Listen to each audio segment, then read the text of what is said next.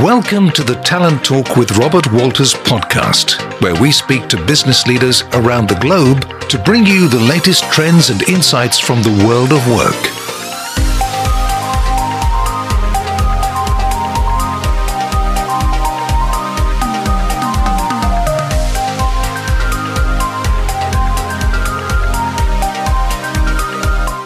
Hola a todos, bienvenidos a nuestro segundo LATAM Leadership Podcast de Robert Walters.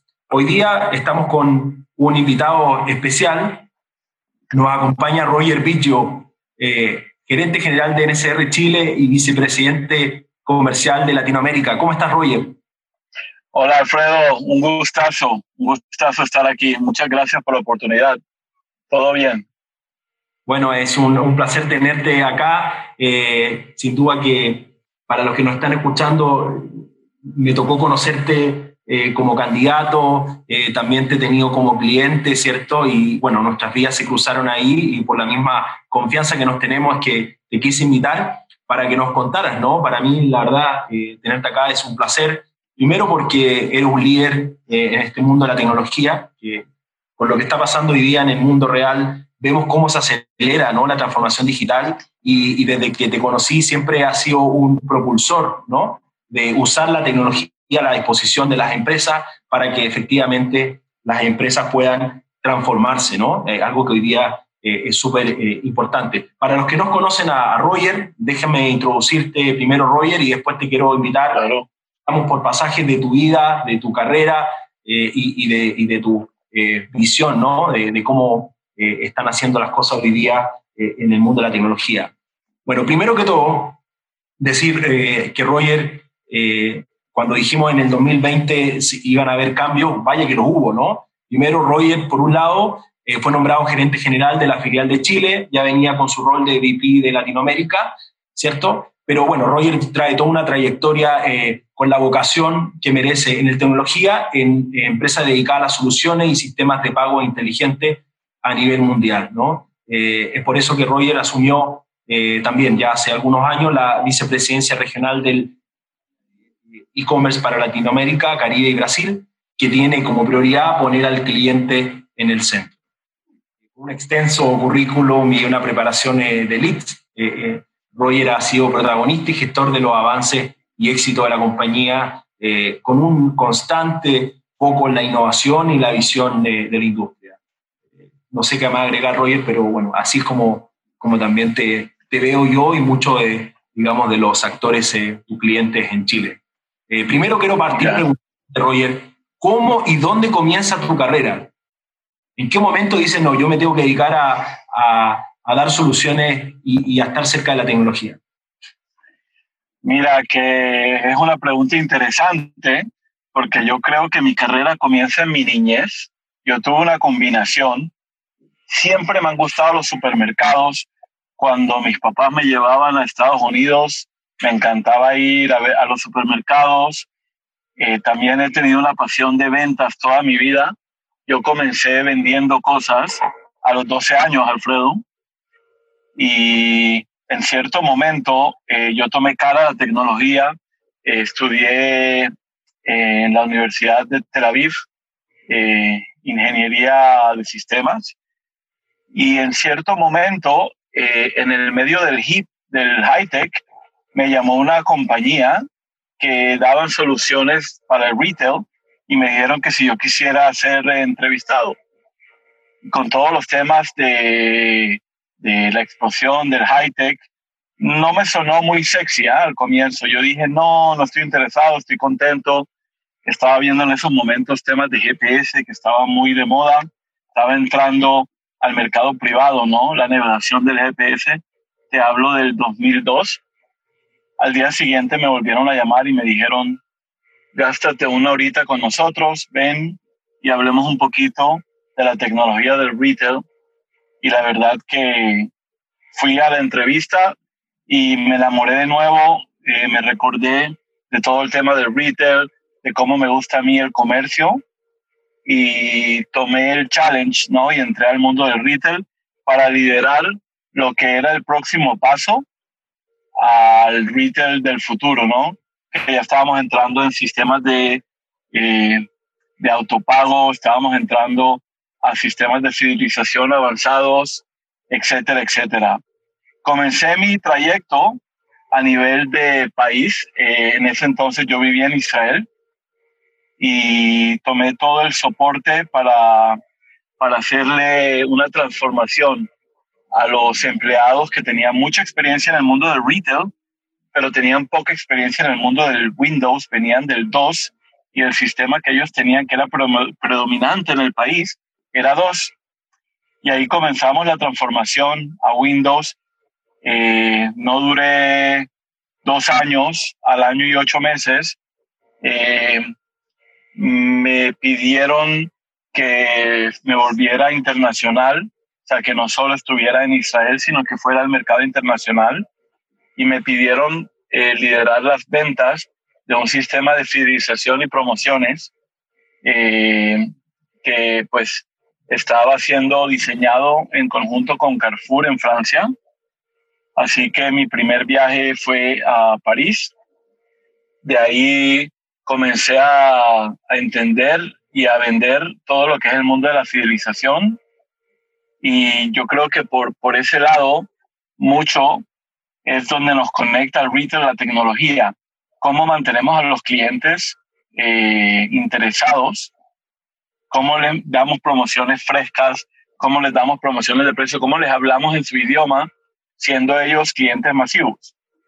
Entonces eso es más o menos, por decírtelo muy rápido, ¿no? Mi comienzo de carrera en el mundo del... Roger, pasando también un plano más personal, ¿no? Bueno, tú sabes, yo viví en Australia cerca de 7 años, conocí y tengo muchos amigos israelitas, ¿no? Que están repartidos por todo el mundo, ¿no?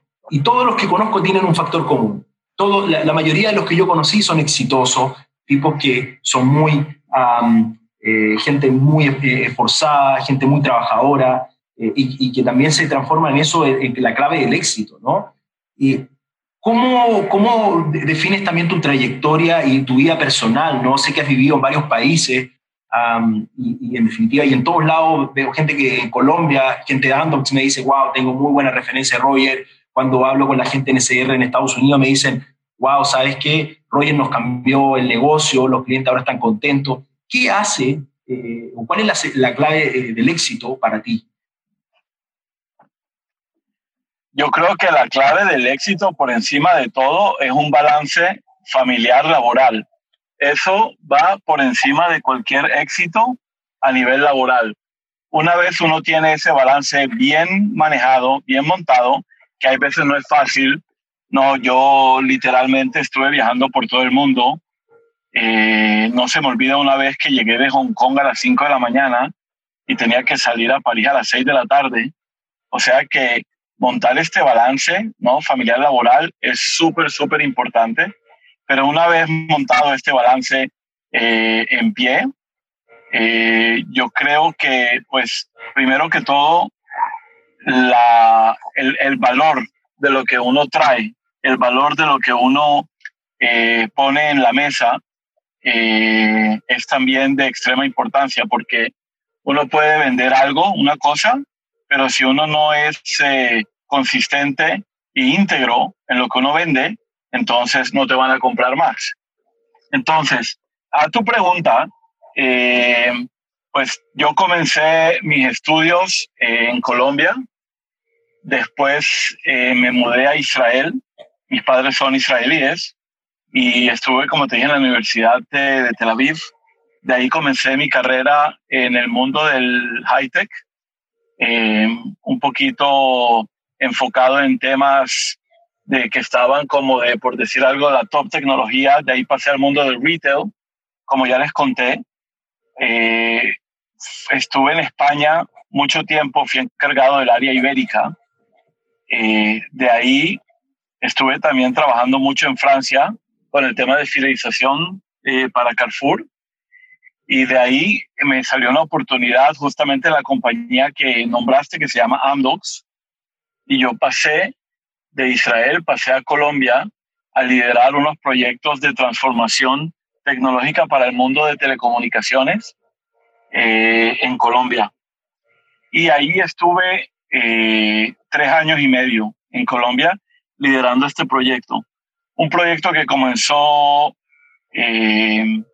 por los $70 millones y terminó como por 220, 230 millones de dólares.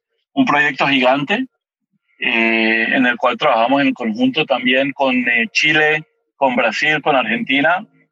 Y de ahí yo estaba entre volver a España y seguir a Chile. Y yo pensé que ya estando en Sudamérica, quería hacerle un poquito más de tener más la experiencia suramericana, y por eso seguí a Chile para una oportunidad también de gerencia general a una compañía de software israelita, en la cual fui el gerente general por 2 años y medio. Y de ahí la compañía de retail donde yo trabajaba, que se llamaba Retalix, fue adquirida por NSR. Y de ahí, en un día soleado, recibí una llamada de NSR que me decían, mira, que hemos comprado la compañía y estamos buscando liderazgos regionales para la compañía, si te puede interesar. Les dije que claro que sí, es mi pasión, así que feliz. Asumí el cargo. La vida, ¿no? Sí, las vueltas de la vida. Asumí el cargo en el 2016 y aquí estamos, tratando cada vez de agrandar la actividad y de trabajar con más apegados a nuestros clientes que nunca. Oye, Roger, bueno, a propósito de eso, cuéntanos alguna anécdota de tu vida, de tu carrera, lo que se te ocurra, ¿no? Creo que justamente ahí es donde también está la esencia, y yo siempre, como entrevistador o headhunter, a veces destaco siempre de las personas. Bueno, la verdad es que tengo muchas anécdotas.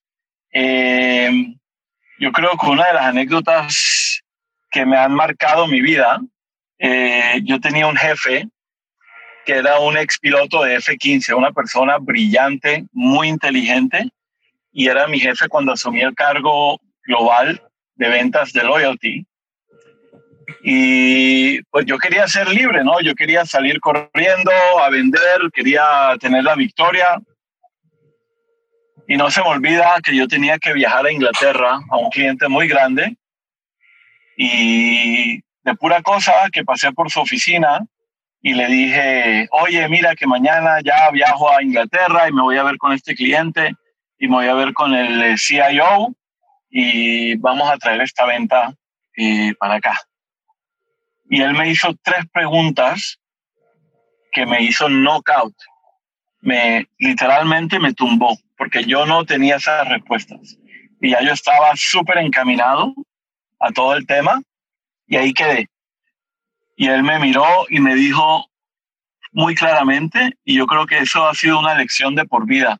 Me dijo, el proceso de una venta está en las preguntas, no en hablar.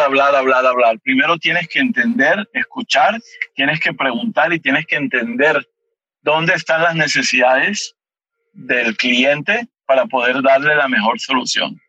Y la verdad es que eso me marcó tanto, porque te puedes imaginar, 5 de la tarde, viajo al día siguiente a las 6 de la mañana, tengo que estar a las 4 de la mañana en el aeropuerto y no tengo esas 3 respuestas fundamentales para poder hacer una reunión exitosa. Y bueno, tuve una noche blanca, así que fue una noche blanca, pero que nunca olvidaré, ¿no? Porque me formó un poquito la estructura de cómo uno debe tomar, ¿no?, una venta responsable para poder darle la mejor solución al cliente. De todas maneras, ¿no? Eso habla también de las claves que te ha hecho volar alto. Y anécdota de tu vida personal, preguntarte también de cómo nos ve hoy día los chilenos. Tú llegaste en 2014 a Chile y me imagino que ya, entre comillas, eres un chileno más, tus hijos también han crecido acá, pero ¿cómo nos ves? Yo cuando converso contigo, tú eres un tipo de mundo que ha estado en un montón de países trabajando, viviendo, y la verdad que has tenido que ¿no? Tenga oportunidad de conocer distintas culturas. ¿Cómo lees a los chilenos? ¿Qué tanto difícil te costó adaptarte a nuestro país? La verdad es que, pues, primero estuve de relocation en Colombia, que fue un poco más abrupto, porque fue mi primera relocation con la familia. Chile, la verdad que fue mucho más fácil, los procesos fueron mucho más fáciles en términos de, pues, de licencia laboral, buscar dónde vivir, entender las regiones, entender la cultura. La verdad es que para mí y para mi familia ha sido una muy buena experiencia. A mí Santiago me parece una ciudad maravillosa. Es un contraste, a mí me recuerda Santiago a Frankfurt un poquito, en términos de las casas, de los árboles. La verdad la experiencia ha sido muy positiva. Me parece que Santiago, ¿no?, está muy bien posicionada a nivel mundial. Hemos paseado también por el país, hacia el norte, hacia el sur. Es un paraíso. ¿Qué te digo? La verdad la experiencia ha sido muy positiva. Oye, y sin meterme demasiado en la política, ¿no? Pero sí quedarme en lo social. ¿Cómo ves a Chile hoy día y cuáles son tus expectativas, ¿no? De lo que podría pasar el próximo año en cuanto a los beneficios sociales y lo que la gente también está pidiendo.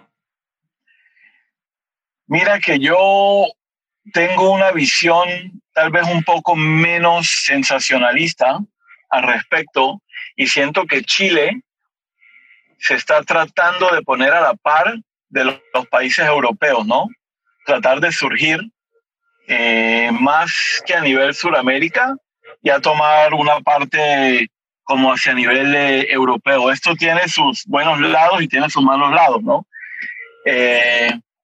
Ecuanimidad, igualdad, todos esos temas, la verdad es que poco entiendo, ¿no? En términos políticos de eso, pero lo que sí veo es que la gente quiere una mejor vida, quiere mejor pagos, mejores sueldos, aumentar el salario mínimo que ya se hizo. Tal vez eso va un poquito a darle una línea media de un nivel un poco más alto. Te doy un ejemplo. En Israel, en un mall, tú te ves con todos. ¿Sí me explico? Los de arriba, los de abajo, los del medio. Los niveles sociales están muy poco marcados. Pero esto no se ha hecho a niveles, por decirlo, socialistas, sino se ha hecho a niveles de un poquito de los impuestos de acuerdo a cuánto ganas, incluir la educación para todos adentro, la salud está incluida también. Tú pagas los impuestos de la salud según tu salario, y pues ha tenido buenos resultados, ¿no? Porque no se marcan esos niveles sociales que son muy marcados pues en Chile como en muchos otros países en Sudamérica. No sé si te responde la pregunta. Sí, no, perfectamente, ¿no? Como tú dijiste, tu mirada también no solamente se queda en el corto plazo, sino que todo esto al final del día va a ser mejor para Chile y que obviamente es súper importante que los políticos, ¿no?, quizás que hoy día lideran nuestro país, tengan también esa misma mirada, ¿no? Cómo transformar esto para que Chile sea un país desarrollado al final del día. Te puedo dar una mejor visión tecnológica si quieres. Soy menos político, más tecnológico, y te puedo decir lo que he visto a niveles de acoplo de tecnología en Chile. Desde que yo llegué, pues se han visto muchos cambios, no solo en términos, pues, del retail, pero sí en términos de todo el comercio en sí. Chile domina el mercado del autopago o el mercado del autocobro. Lo domina a nivel regional, tiene una cobertura mucho más grande que cualquier otro país de Sudamérica, por mucho porcentaje. Sistemas de fidelizaciones y de promociones son muy avanzados. Chile tiene los headquarters de retail de varias, ¿no?, compañías grandes. Sí veo a Chile mucho más avanzada en términos de Smart City, en términos de seguridad. La seguridad personal también es alta relativamente en Chile en comparación a otros países donde he estado. Me toca viajar mucho, ¿no?, por la región y sí se ve una marca positiva. Yo sé que a todos nos gusta quejarnos de la casita y que la grama es verde donde el vecino, pero yo creo que Chile tiene mucho de qué enorgullecerse a niveles de la región. Yo creo que está posicionada muy bien a nivel de Latinoamérica.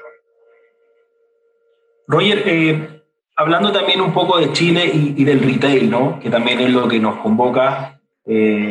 Ambos tenemos nuestro mercado de negocio y clientes en ese sector. ¿Cómo ves hoy día el retail? Déjame ponerte alguna frase de lo que yo escucho y veo también como headhunter. Primero veo los clientes muy enfocados en cuidar mucho su presupuesto, ¿no?, en hacer economías de escalas, en pensar en crear factorías digitales, atraer, en tener o reforzar sus equipos con muchos talentos digitales. ¿Cómo ves tú a los clientes? También hay una cierta resistencia en ir a comprar software en algunas compañías, ¿no?, porque quieren empezar a desarrollar ellos. Es decir, ¿hacia dónde va el retail hoy día? ¿Dónde están las oportunidades? Hablemos de marketplace, hablemos de lo que hoy día los clientes necesitan también en función del customer experience, ¿no?, que es algo que se comenta mucho por estos días. Mira, Alfredo, que yo acabo de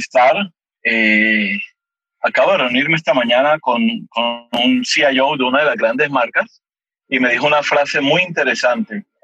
Me dijo, nosotros hemos avanzado en este medio año lo que no avanzaríamos en 10 años si no fuera por la pandemia. Ahora, eso dicho, esto tiene también temas muy ambiguos, ¿no? Porque por un lado tienes parte del comercio que están siendo afectados directamente y muy fuertemente. Todo el tema de la hospitalidad, todo el tema de los restaurantes, de los hoteles, ha sido impactado muy fuerte. También las grandes redes, algunas tienen centros comerciales que han sido impactados fuertísimamente. Los mismos supermercados, que yo diría que son los gran beneficiados, han tenido que asumir reglas de distanciamiento social, solo pueden entrar X personas. Tenemos las redes de compras automáticas también surgiendo, pero teniendo que hacer implementaciones que son complicadas al final del día. Una conexión a un e-commerce o un nuevo medio de pago toma su tiempo, ¿no? Y tienes que hacer test extensivos al respecto. Entonces, ahí se vuelve el tema, primero, que hay que darle el mejor valor al cliente final, ¿no?, que es el que está haciendo la compra. Hay que darle el mejor y más simple valor para que pueda seguir comprando, que al final del día es lo que van a mantener a los negocios trabajando. Los negocios que están vendiendo tienen y tendrán que continuamente transformar el negocio para poder seguir vendiendo al nivel que necesitan vender, para poder seguir manteniendo su marca, sus empleados, etcétera, etcétera. Pero yo creo que esto ha sido siempre de las crisis hay oportunidades, ¿no? Y esto ha acelerado mucho el mercado e-commerce, marketplace, las compañías, ¿no?, que también tienen ventas online, han tenido que asumir ciertos temas con sus clientes y han tenido que acelerar todos los temas de e-commerce yendo hacia adelante. Ahora, no olvidemos que el negocio en tienda no deja de ser tan importante. Estamos viendo Hong Kong, Israel, ciertos países de Europa, donde ya están como en fase 3 y fase 4, que hay lo que se llama la revancha del comercio, que la gente sale, la gente quiere comprar, quiere comer. Muchos tienen hijos que están sin ropa porque la ropa les quedó chiquitas. No, hay un sinfín de variables en los cuales el comercio en tiendas sigue siendo súper, súper importante. Entonces, ¿dónde le marcas? ¿Perdón? De hecho, te quería preguntar justamente eso. ¿Qué están haciendo ustedes hoy día desde el punto de vista de la innovación, de la disrupción como NSR? Porque, por otro lado, yo escucho a los nativos digitales y me dicen, no, esto llegó para quedarse y a lo mejor, tanto desde el año pasado, octubre, veíamos viendo que se venían cerrando algunas tiendas, ya algunos también empresas vienen quebrando y se vienen cerrando más tiendas. ¿Qué es lo que va a pasar, no? ¿Ustedes qué hoy día tienen para ofrecer al cliente y al cliente final para que se motive a ir a comprar una tienda o a un supermercado y hacer la diferencia o la competencia en lo digital? Mira que es una excelente pregunta y aquí Chile tiene un cierto diferenciador, el cual define que comenzamos un poco a acelerar el autoservicio cuando comenzó la contingencia. Se comenzó a acelerar. En Chile hay tiendas completamente autoservidas. Estamos viendo que el self-checkout, ¿no?, que es la caja de autocobro, tomó mucha importancia también a nivel del cliente de sentirse seguro. Ya muchos clientes no querían ir a pararse enfrente de la cajera o la cajera se puede enfermar, ¿no?, etcétera, etcétera. Y esta ha sido la mayor transformación. Muchos quitaron los límites que tenían de compra de X productos, lo hicieron mucho más para que la gente pueda comprar tranquila y sentirse segura. Hemos tenido también, es como, por decir algo, un spray que se le pone a los productos, los cuales los mantiene libres de virus por meses. Estamos innovando con iluminaciones que matan el virus y que pueden también hacer supervisión y hasta autocobro. O sea, sí hay mucha tecnología que se va a quedar. El gran dilema de los negocios ahora mismo es cuánto le invierto al e-commerce con ese budget chiquito que tú hablabas del presupuesto pequeño que tienen los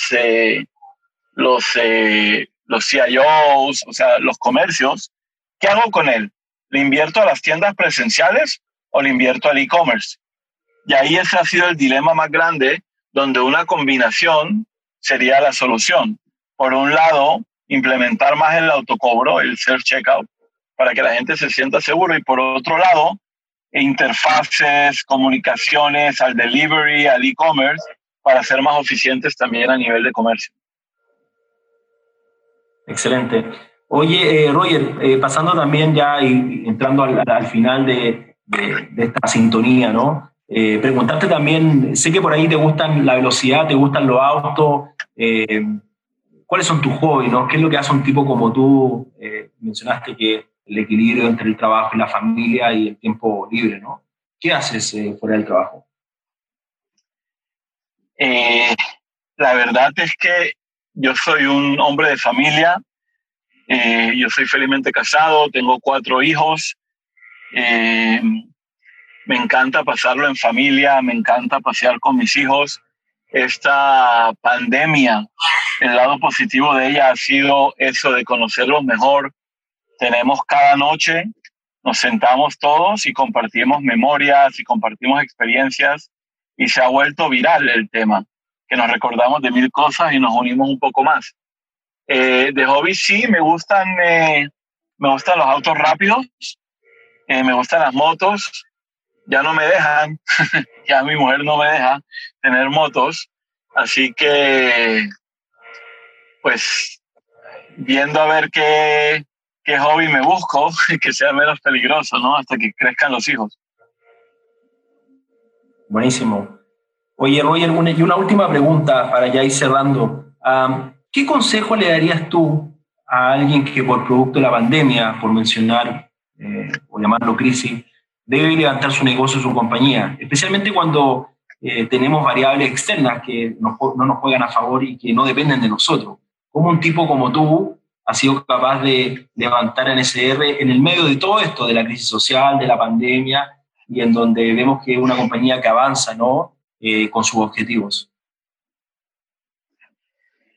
Pues la verdad es que primero que todo a nivel de vida, yo creo que aquí todos tenemos que estar al frente. Yo he intentado asesorar, aconsejar y ayudar, y he ayudado a varios comercios pequeños, los cuales, te doy un ejemplo de una red de restaurantes que pues ya no podían pagar los arriendos, ya no podían pagar los sueldos, y con un poquito de planeación y programación cambiaron los productos, ingresaron aceite de oliva, ingresaron vinos, ingresaron quesos, y ahora no dan abasto de ventas online. Y de lo más impresionante, Alfredo, que hasta que implementen la tecnología, lo están haciendo por WhatsApp, están mandando la lista de productos y van agrandando a sus clientes, y pues ya en una semana salen con su sitio de internet, que también ha sido un tema que todos quieren montar sitios de internet para poder vender más,